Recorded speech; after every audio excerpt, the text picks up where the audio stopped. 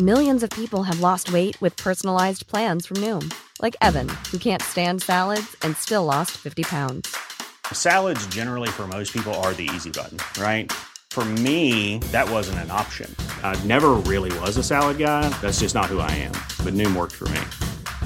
Get your personalized plan today at Noom.com.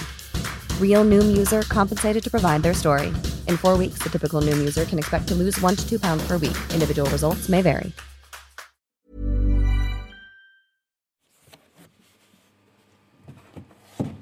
This is special. Can you describe what we're looking at? We're looking at two pieces of a fern. One is brown, and that's because we're actually looking at the top surface of it. And just partly because of its age and the way it was dried, it's lost its colour. I'm in a locked, temperature-controlled room in the depths of the museum with botany curator Leon Perry. The other piece, though, is I think immediately recognisable to anyone familiar with New Zealand because it's white, and that indicates it is a silver fern, what has gone on to become our national emblem. I've seen this reproduced in so many ways, across so many different insignia and in so many different places, but this is the real thing. Well, this is absolutely the real thing, and it's pretty much among the first specimens that when Europeans became aware of this plant. It dates from that time. So what date are we talking? We're talking 1769, 1770. And who was it collected by?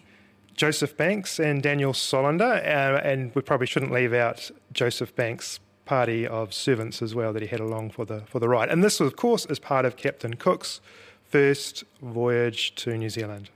So the very first voyage made by Cook to New Zealand, Banks and Solander's collection. Yeah, this specimen was on the Endeavour. It's fascinating that the very first intensive contact between Māori and Europeans occurred as part of a scientific expedition. Historian Dame Anne Salmon specialises in writing about those early encounters between Māori and Pākehā. And so the Endeavour voyage in 1769 was sent out by the Royal Society of London and also sponsored by the royal family, King George. And on board there were a party of scientists and artists sponsored by the Royal Society, led by Joseph Banks and Dr. Solander, who was a favourite student of Carl Linnaeus, the great botanist. So I think our country is, as far as I know, the only nation whose shared history began with a scientific expedition.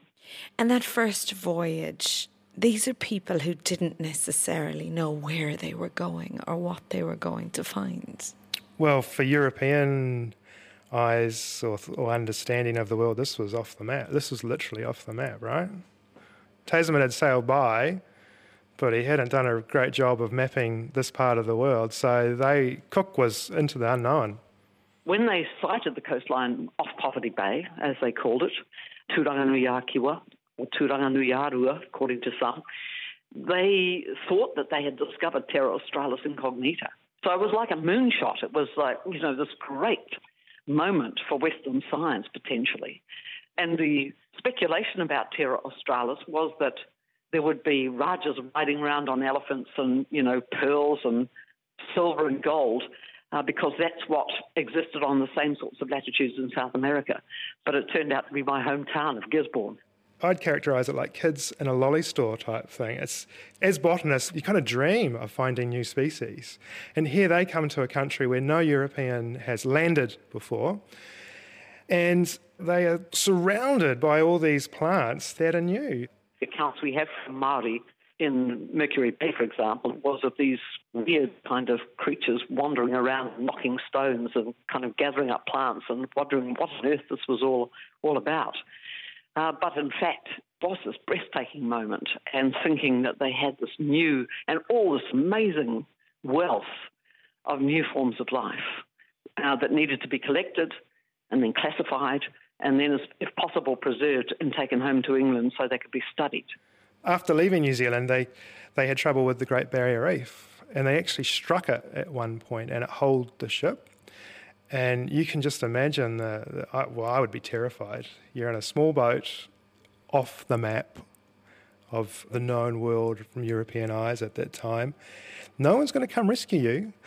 To get themselves off the reef, they tried to reduce, their weight. And so overboard went things that were surplus. So the cannons got chucked overboard, all but 2, I think. So most of the cannons, but the plant specimens were deemed more valuable than the cannons. As well as being folded into Western scientific knowledge by being collected by Banks and Solander, the silver fern already had a meaning within Māori culture and scientific knowledge, didn't it? Yes, well, the punga, of course, as it's known, it's a ubiquitous plant in many parts of the New Zealand bush. And we all know the symbolic meaning that the unfolding frond of the punga has for us, the koru, the spiral, because in Māori ways of thinking, space-time was a spiral. We didn't have the arrow of time, as you do in modernist thinking and Western thought, where time is linear. You start at a beginning, the arrow of time shoots off, and history unfolds in its passage. It wasn't like that in Māori thinking. Rather, space-time is a spiral, and you can return always really instantaneously to an ancestral source. And so there's a source of life that helps to drive the cosmos, including people, plants, animals, and rivers and mountains. And all of that's wrapped up in the unfurling of the koru.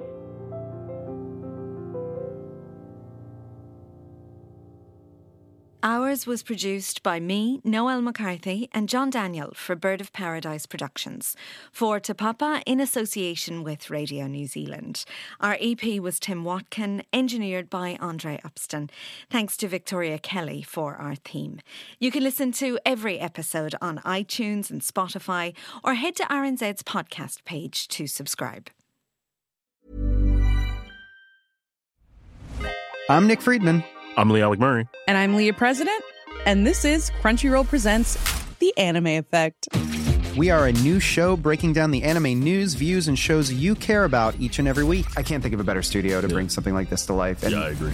We're covering all the classics. If I don't know a lot about Godzilla, which I do, but I'm trying to pretend that I don't right Hold it in.